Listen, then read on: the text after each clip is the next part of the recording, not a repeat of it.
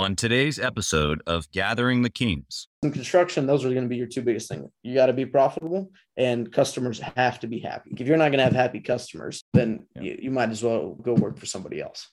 You are listening to Gathering the Kings with Chaz Wolf, featuring fellow 7, 8, and even 9-figure business owners who have real battle scars from business and life, but have prevailed as the king that they are designed to be. We welcome high-performing entrepreneurs to the stage in order to reveal the real of the real on what it takes to build a successful business today. We dissect the good and bad decisions they've made along the way that give a true and accurate picture of the journey of success and how you too can get there. Through this dialogue, you will learn the value of growing your network and surrounding yourself with power players and kings like today's guest. Grab your pen and notebook because we're about to dive in. What's up, everybody? Chaz Wolf, Gathering the Kings podcast. Got a special one here today. I've got Max and Shulyak. Am I saying the last name right, Max? Close enough. I don't blame you. Shulyak is how it goes. Shulyak. It's interesting. I've asked some of my guests with the most simple John Smith names, hey, this is how I say your name, right? And then I always forget with the guy that I actually should have asked. But Max, we've been having a good time already. We're just now hitting the record button. Just for the listener's sake here, I'm going to give just a little bit of a background. Max pops up on the screen here today, and I'm holding my 6-week-old infant. My wife, we have other kids, and she got caught downstairs, and baby wakes up, and she can't get to it. I'm in between calls, and here I am holding baby, feeding her. And Max and I realized that we had a baby 10 days apart. We're both sleep deprived, running businesses, trying to hold down a family. And so, Max, thank you for being here, but tell us what kind of business that you got and we'll get this thing launched off. So I'm in a contracting business, construction. Basically, we do everything. There's so many businesses out there that do either specific trades. I opened the business to purposely be able to provide a customer a one-stop experience for everything. So whether it's small, big, commercial, you name it, we'll take care of it kind of thing. Yeah. Love it. Okay.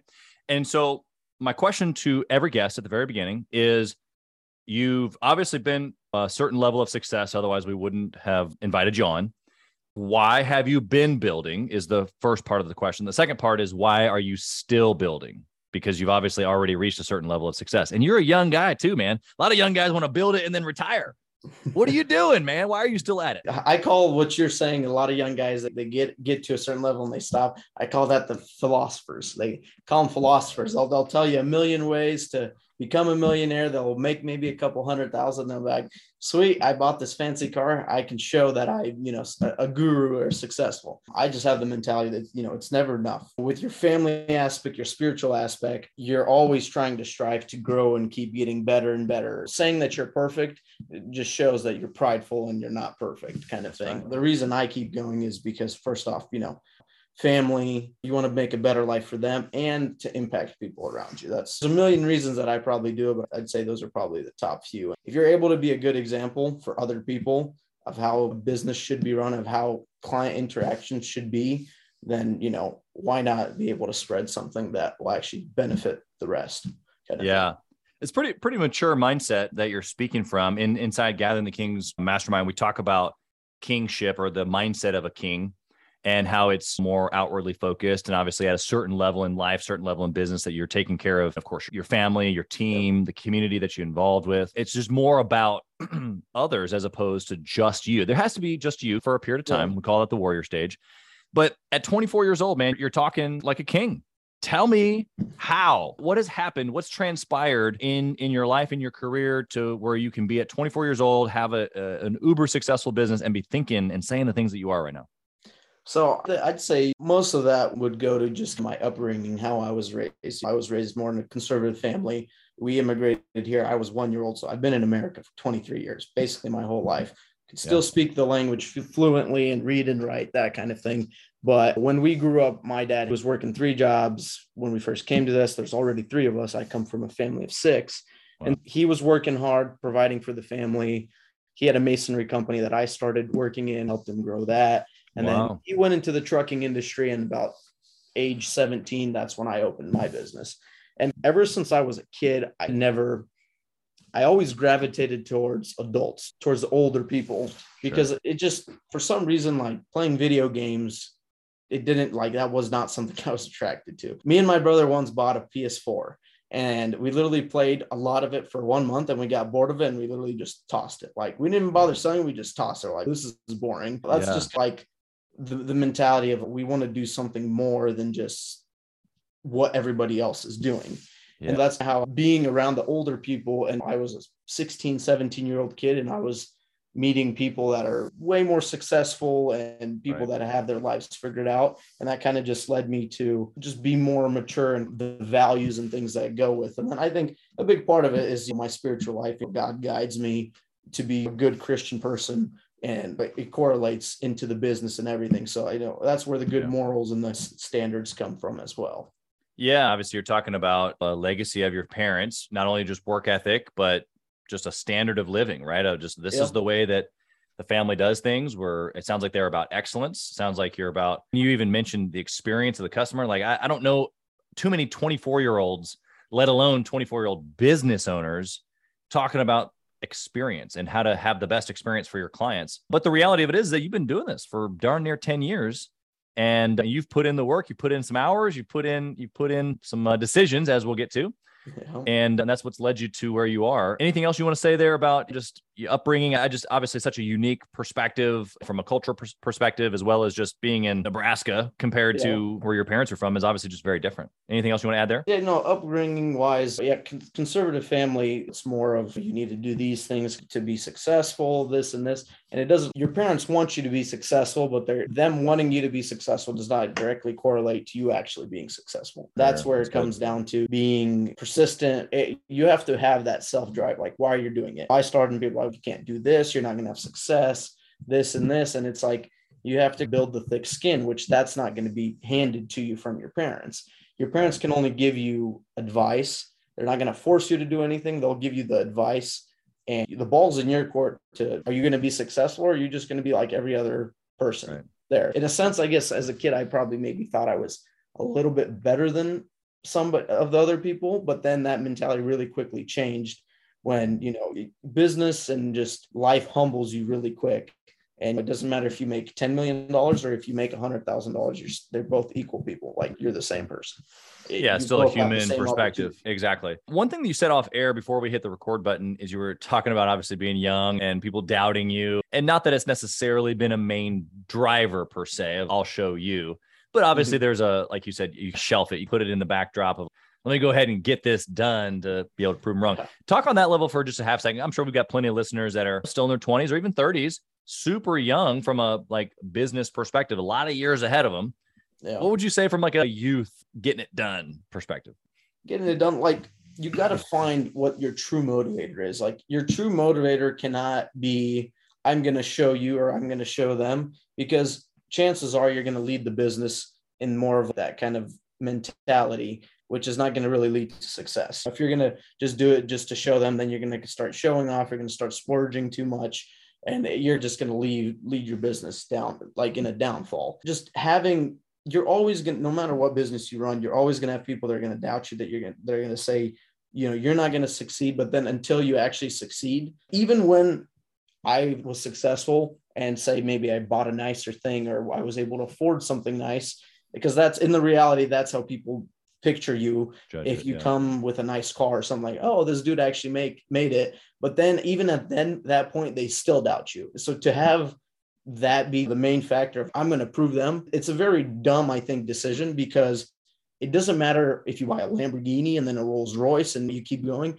they're still going to doubt you and think you didn't buy that. Somebody else bought that for you. I get a common thing of, oh, your dad gave you the business. Your dad helped you out. Yeah, my dad's taught me a lot, but as far as like opening the business, this wasn't his masonry company that was handed to me. I didn't get his clientele.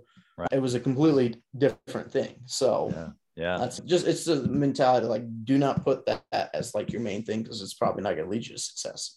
Yeah, you're so right. Haters are going to hate, and we all know that, but along the way, it looks like doubt. It looks like, I can remember being 24. I was at your age. I was buying a $500,000 business and signing a lease for $5,000+ a month. And they were concerned that I would be able to pay for it because I was 24. And I nothing to get do that all with the time. business. Yeah. It's to us, it's like, okay, we're signing this and it feels normal. But to any other, say, mortgage officer, they're probably like, what is this dude doing? Am I taking a gamble that it's going to go backwards for me? Or it's that kind of thing. It happens all the time. Yeah, exactly. You've been doing this for a minute. And so maybe we have to go back into some of the earlier years, but I want to know of a good decision that you made on the way to the first million, if you will, where it was just like, you can think back. It's a moment in time. You know exactly what the decision was. Share it with us so that we can go repeat it, please. So the decision that really put me is into the next earning level, selecting clientele.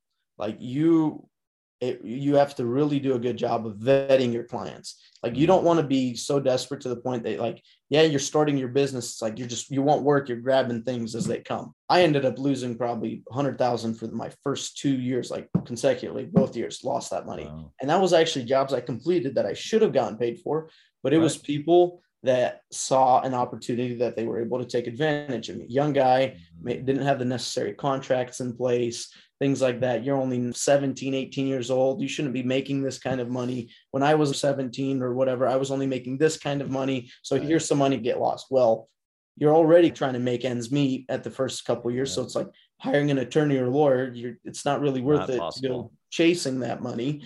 Yeah. So it's once I made the decision, at times it's literally certain culture groups. If you're Russian, you probably want to steer clear from those kind of people because they're going to be like, oh, this is my friend, this and this, and they're going to treat you more as like a friend versus, okay, this is actually a business deal. This is not the client chooses what they do. It's like, no, everything's set in stone, which now I wouldn't probably, even though I have like contracts and stuff in place now, I still would steer clear from that customer because it's the amount of headache and the amount of time you're never going to find a perfect customer, but you still should be checking your customers. Like if a customer's shopping around for me, I tell them I'm probably not the best fit. If you're gathering estimates from a bunch of people, you're probably looking for the cheapest price. I'm not going to be your cheapest price at all, but I'm going to be your best work. So if you want best work, it's not going to be cheap, but if you want it fast and cheap, it's not going to be good, that kind of thing. So the biggest thing as when I changed that mentality of,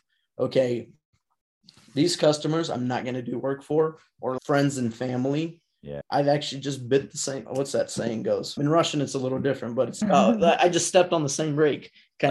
He stepped on a rake, and it's like I said, I would never help. Not that I would never help, but I would steer clear from helping out friends, this kind of thing. Yeah. Here I am, I did it again, and now I regret everything all over again. So that's probably what changed when I started doing customers that were more legitimate customers that were, you tell them this is how it goes and they respect your advice. They're not trying to teach you how to run the business. With other customers, you'll get them and it's, I want this, but I'm going to show you how to do this. Yeah. I'm the person you hired. You want to do it. So you tell me how you want it done, what you want done, and I'll do it how it should be done, kind of thing. That was probably the biggest decision. Yeah, double-edged sword for you. I think for the listener, they're going to have to decipher for themselves. But for you, obviously, doing projects as a young man, and then on top of that, doing projects inside of your own cultural community for you, Russian, it didn't give you the built-in authority, right? It's like in the Bible, the cities where Jesus was most, or where he grew up is where he got kicked out of. It's like you're not welcome in your own home type of a thing. And I actually experienced the same thing when I had already had multiple, I think I had 7 or 8 companies at this point. I was in real estate, lots of franchising, and I decided to create a sales course. And I had been top sales guy in an organization of 3,000 plus salespeople. And so you would think that naturally that is a pool of people who'd be like, I would pay to know the secrets of the top guy who the average person's making 50 to 80,000 and he was making 500. Like, yeah, I would want to know that. Oh, it's just Chaz. I wouldn't pay for that. And I was like, wait, what? It's a double standard almost. It's crazy, but it's true. And so your solution to that was, okay, let me obviously get some contracts in place, be legitimate myself, but then now go and seek, not that the other customers weren't legitimate, but go seek clients who want real projects done that are looking for an expert, which that's what you are able to deem time.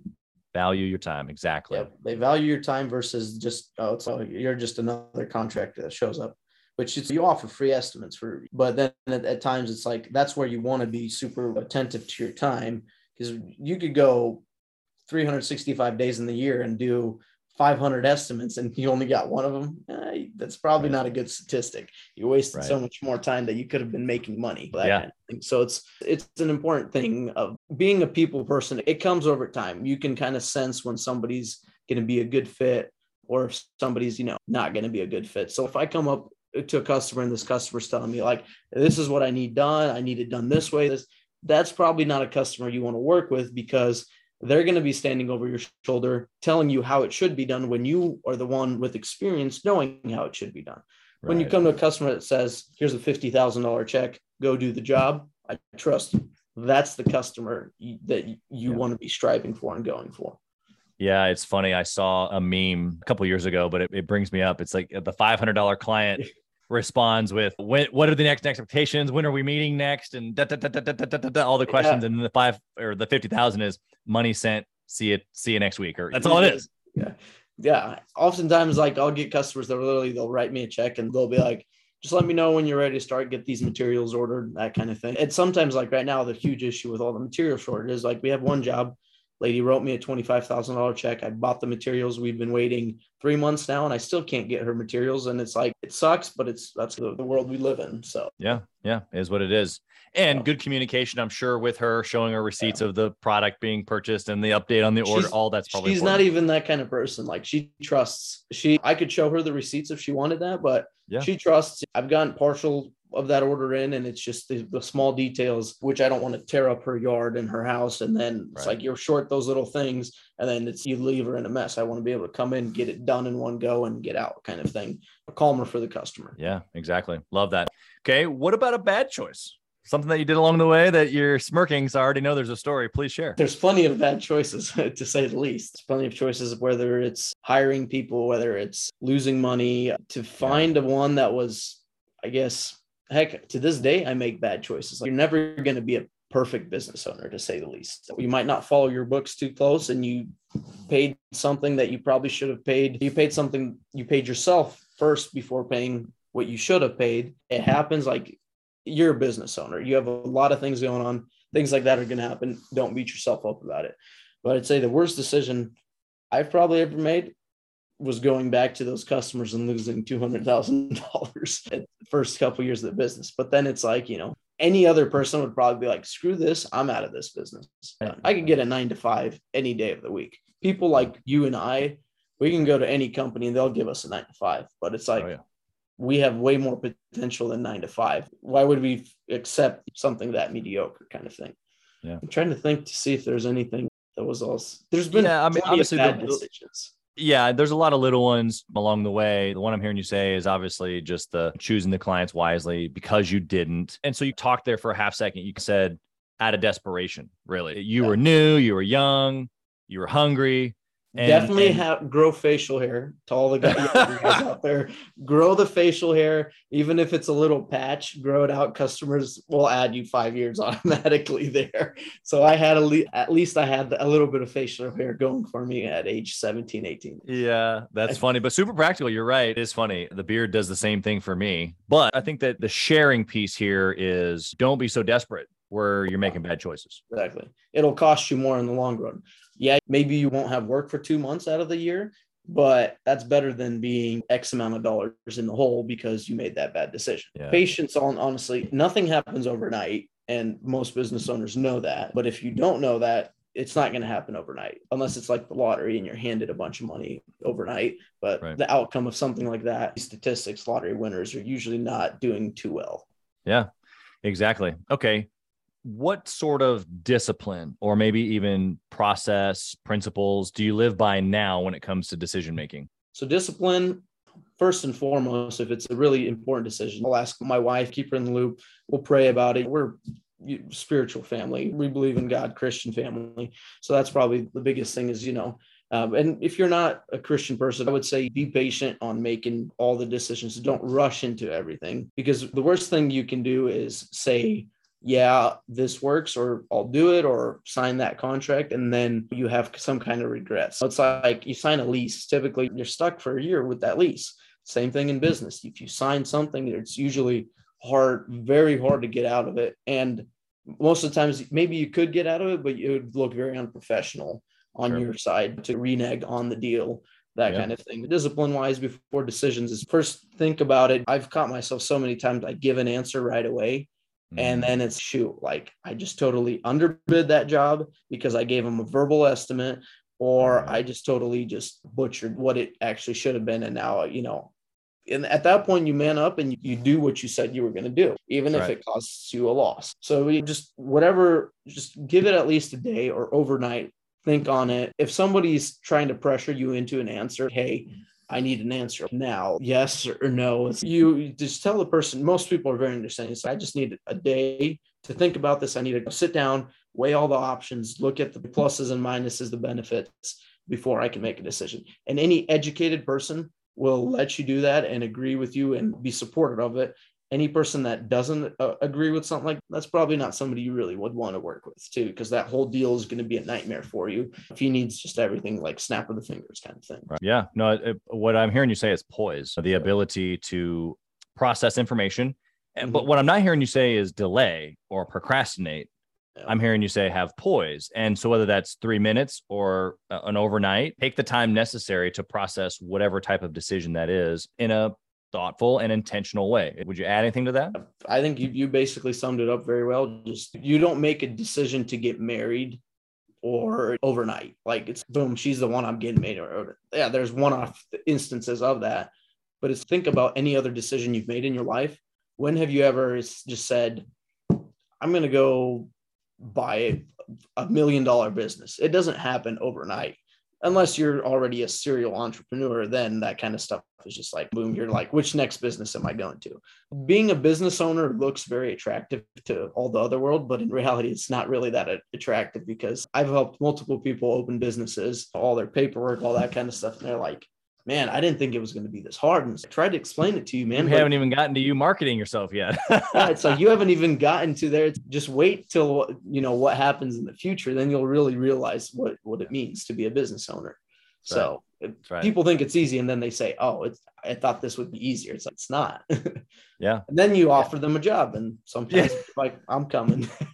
Well, so now we're just talking about the difference between an entrepreneur and an entrepreneur. I think every good entrepreneur is going to be able to locate or attract or find the entrepreneur who they want to run. They have autonomy. I've got several key roles inside of different businesses that I have where it's you want to be an owner, but the role is inside the business. It's not like me where it's like visionary working on the business. It's like, you've got a task, you got a role, great, but they want to have autonomy. They want to be able to run something great. That's a good partnership. That's a good way to hone their skill and hone yours. Exactly. Obviously, for those folks, it's not the quote unquote 9 to 5. It's them being able to have the autonomy and freedom of what entrepreneurialism looks like, but inside almost like a little bit of a safety net of someone else's risk-taking, stick my neck out there. On company dollar. That's right. And there's value in that, both sides. I think that a lot of elite entrepreneurs know that. If you're listening here today, and that's the first time you've heard that, there are people out there who would love to run their own business, but they are stuck in the angle of risk-taking, or they don't have money, or even if they had the money, they're not going to spend it, but they'll spend yours.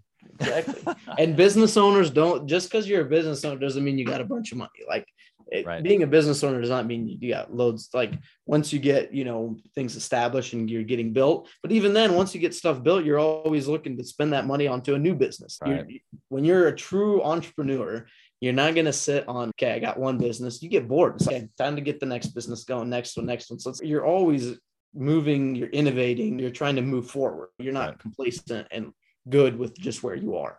That's right. 100%. Okay. I want to switch the focus here of the questions, a little different angle. I want to ask you a question about metrics. I want you to dwindle the entire construction business that you have down into one trackable metric. If you can only pick one metric to track forever and ever, what would the one metric be? Profit. Okay. Why? Because if you're not profitable, there's no point of you having the business. That's probably the biggest thing. And so many business owners that I know don't even know how much profit they're making on a job. Right. So it's you do all this volume, you have a nice truck, you have a nice car, but it's like, how much are you really making? If you're making a 5% profit and you're doing 10 jobs a year, you're not doing it the right way. If I was only doing 10 jobs a year, I'd need at least 50+% profit to make it worth my while. As the smaller the profit, the more volume you have to have. The larger the profit, the less volume you can get away with. Profit that's one thing that it really taught me, because it was like, I'm making great money, but where's all this money going? And then I realized Right. I'm not charging enough. Like, I'm the kind of person that I will do 20 extra steps than the contractor next to me. If I'm building a deck and code passes this, I'm going to do 20 extra steps. Like, if that customer on the deck has some can lights that are rusted, the ceiling fans looking droopy, I will pay out of pocket, go buy a $200 ceiling fan and $20 can lights, and I'll replace those while I'm there, because that is literally, it just makes a night and day difference. And nobody else is going to do that. So therefore, my profit has to be more than everybody else's. Yeah. That's probably just the biggest metric for construction to track, because if you're not tracking your profit, it can really get away from you, because material costs are very high. Before, it used to be, materials, and then labor was 2 times what materials are. Well, now a basic deck, a nicer deck will run you $20,000 just for the composite material and the railing. So that'd probably be the metric I'd want to make sure just all business owners track very well. Otherwise, you'll get yourself in a lot of trouble. And I've been there multiple times. It's not the end of the world. You just you cut your personal spending, you figure out the business, and you keep moving. So that's right. In what you just said, cut your personal expenses and you focus on the business. It goes back to even the beginning of why profit's important, is because for the guy that has the nice truck, that has maybe his phone paid for, and he's living what appears to be a decent life, but he has no idea what the profit margin on the business is, because he's not treating the business as a separate entity, a thing. He and the business are the same. And I lived in that world for a long time. And so if they're not separate, meaning that the business has to be profitable on its own after you get paid. Now, pay yourself a reasonable deal. It doesn't have to be super high, but after you, then the business is tracked on its own. And if it doesn't stand on its own, then you have nothing of value. You have yourself a job. Yeah, you own your job. Yeah. So if you can't step away from the business, and I could make you 6 figures all year long being in the business, but will your business make you 6 figures once you leave? Say you took a year off from the business, would you still be making that same income? And that's really the thing. It's really hitting me, because I'm realizing, okay, like, I could probably get this thing running for X amount of months, but the goal is to get it self-independent. Let's keep that vein. I'm going to skip ahead a couple of questions here. My question to you is, if you only had 1 hour each week to run your business, how would you successfully do that and still be able to obviously run the business? 1 hour each week to run the business. What do you do inside that hour? Yeah, you would definitely have to have people in place that would be able to do everything else. You'd have to have estimator, project managers, people that could do everything else. And then you would basically be the consultant of the business. And that hour would be, you would check the books. You don't need to check them in detail. Your main thing would be your profit. If businesses are raking in a profit, you got your business in the right hands. And then just maybe I'd probably be checking up on 1 or 2 customers, just customer experience.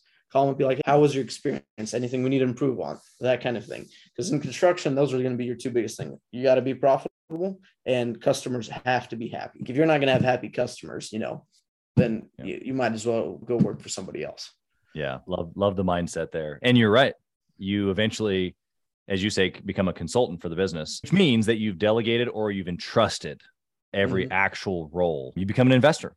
Trusting people it's hard, but for me, especially, because I am like a micromanager like crazy. Like, I have to be ins and outs of everything. So being able to just let go and let people do things, even simple things like before, sometimes I'll still do some installs, and just even the simple thing of letting one of the guys do some silicone in the shower. It's like, that stuff has to be perfect, because you walk in the shower, I know I can do it perfectly, but is this guy going to do it? You'll never know until you let him.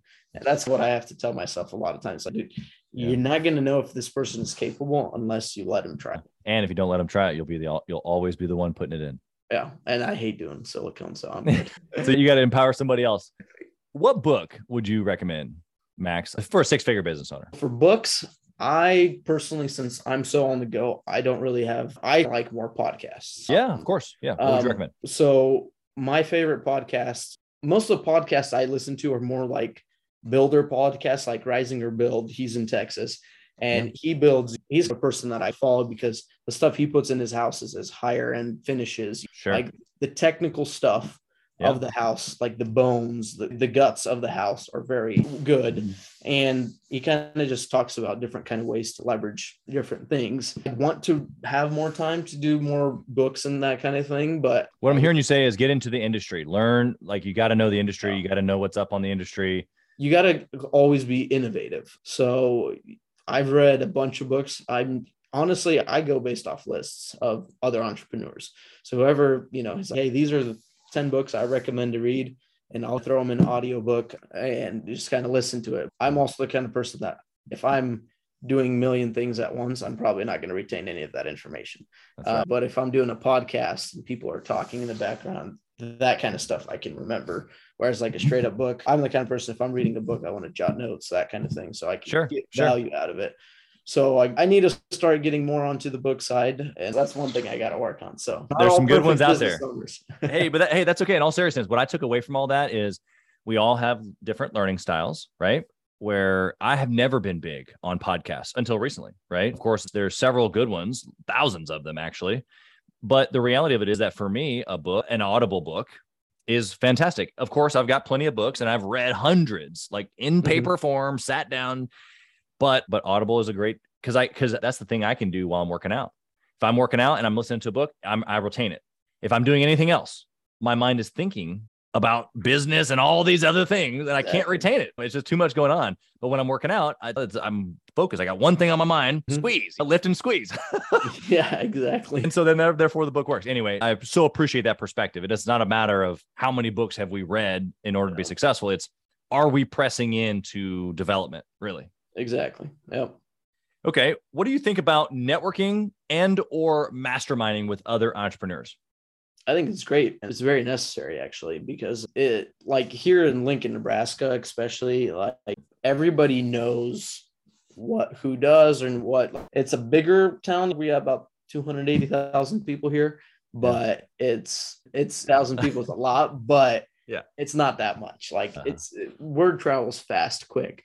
And so it's knowing different kind of people, meeting different kind of people. Like the new business venture that I wanted to partake in probably wouldn't have happened if I wasn't networking. We're going to be partnering with this guy on this deal. And it doesn't even need to be related to the industry that you're in.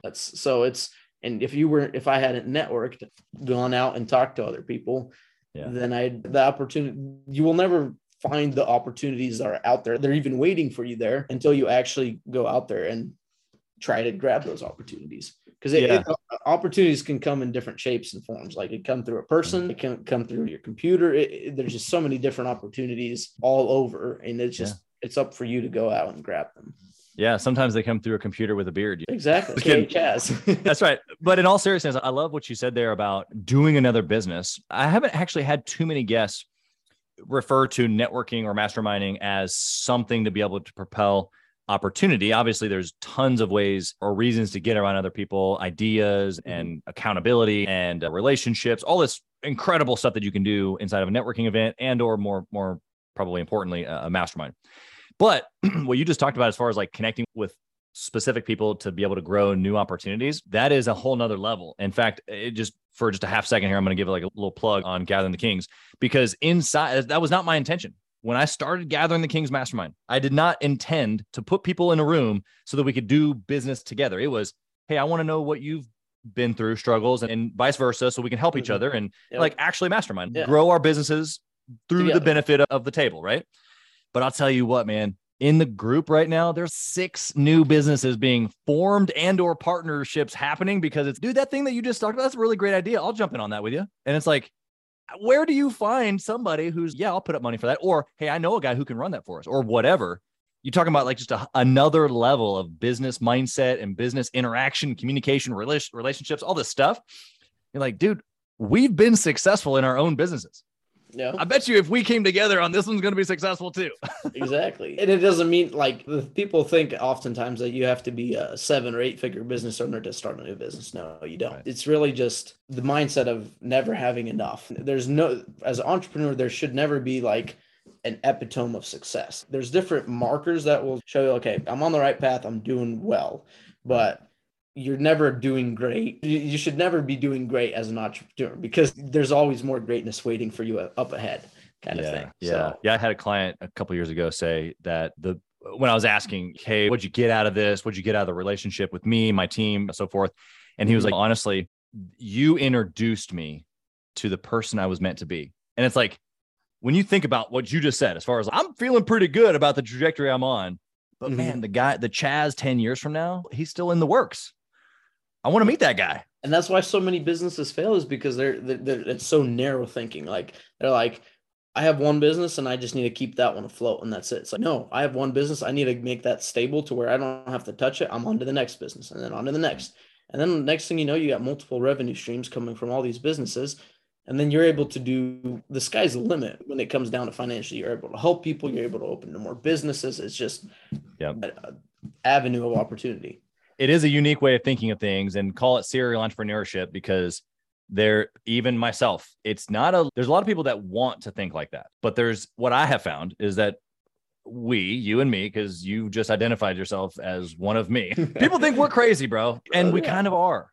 And that's okay. I'm okay with that. I realize that starting the next thing, on to the next thing, it's not like you do 7 things at once, but you do what you're saying. You build one thing and you build system, and then you can move on. So I think there's obviously there's a process to that. But when you're never satisfied and you're hungry for the next project, you can be labeled a little cray-cray. Okay, I got one more question for you, Max. You ready? Yeah. If you lost it all, what would you do? I don't even got to think about that. You'd start all over again. Whether it's, heck, I'd even start in the same industry just to show myself that I can actually do it. I can say I've lost everything twice. First 2 years of business, I lost $100K, and then I lost another one. And it's like money you didn't even have, actually. I didn't even have the money to begin with to lose it. So if I lost it all, I'd start right back up again. I think you as a person just have to know that, even if you fail, like, failure to me is not even if I start a new business, just in case we fail. No, you shouldn't have that thought process. Like, it shouldn't even be like that afterthought in the back of the head. Like, it's not going to fail regardless, because I'm going to find the people I need that have enough experience to make this work. And I'm going to work as hard as I need. If I have to work 30-hour days, if there's only 24-hour days, kind of thing. And that's where it really depends on who you are as a person. Love the mindset. How can the listener connect with you, brother? The listener can connect with me however they want, man. I'm an easy person to find, and live in Lincoln, Nebraska. 402-580-9548. Call me, text me anytime. I'm usually not sleeping, just like Chaz. We got 2 kids. So I'm usually up and about. I'm usually sitting here in this office most of the day anyway. There you go. Facebook page, Prime Built Construction, Google page. We're working on doing some more marketing, that kind of thing. But honestly, we're so far out that I get so many people calling to do advertising. I'm like, dude, it's tough. I don't even want to advertise, because it's hard making construction an attractable industry is very hard. It's not every kid's like, dude, I want to be a construction worker now. You got to do a lot more to get somebody to stay in construction, that kind of thing. Yeah.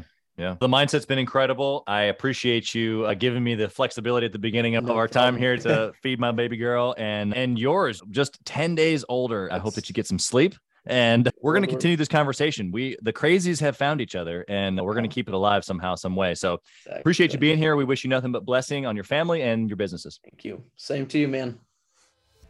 Thank you for listening to Gathering the Kings today. I hope that you were able to pull out a few nuggets to go apply into your business right away.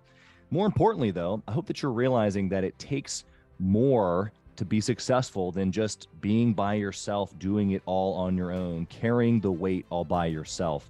What I have realized, not only in my own journey from multiple businesses and multiple different industries, and now interviewing literally over 200 or 300 other very successful 7, 8, and 9-figure business owners, is that it's tough to do it alone. And so Gathering the Kings literally exists to bring together successful entrepreneurs. In fact, we are putting together 1,000 kings, specifically who are grateful but not done. We're intentionally assembling kings who fight tooth and nail for their business, family, and communities. And here's what we believe, that in the pursuit of excellence in those areas, that it ignites within us the responsibility to govern power and forge a lasting legacy. So if that relates and resonates with you, and you know that you need people around you, sharp, qualified, other very successful business owners, I want you to go to gatheringthekings.com want you to take a look at what we're doing and see if it makes sense for you to be part of our pursuit to 1,000 kings. Talk soon.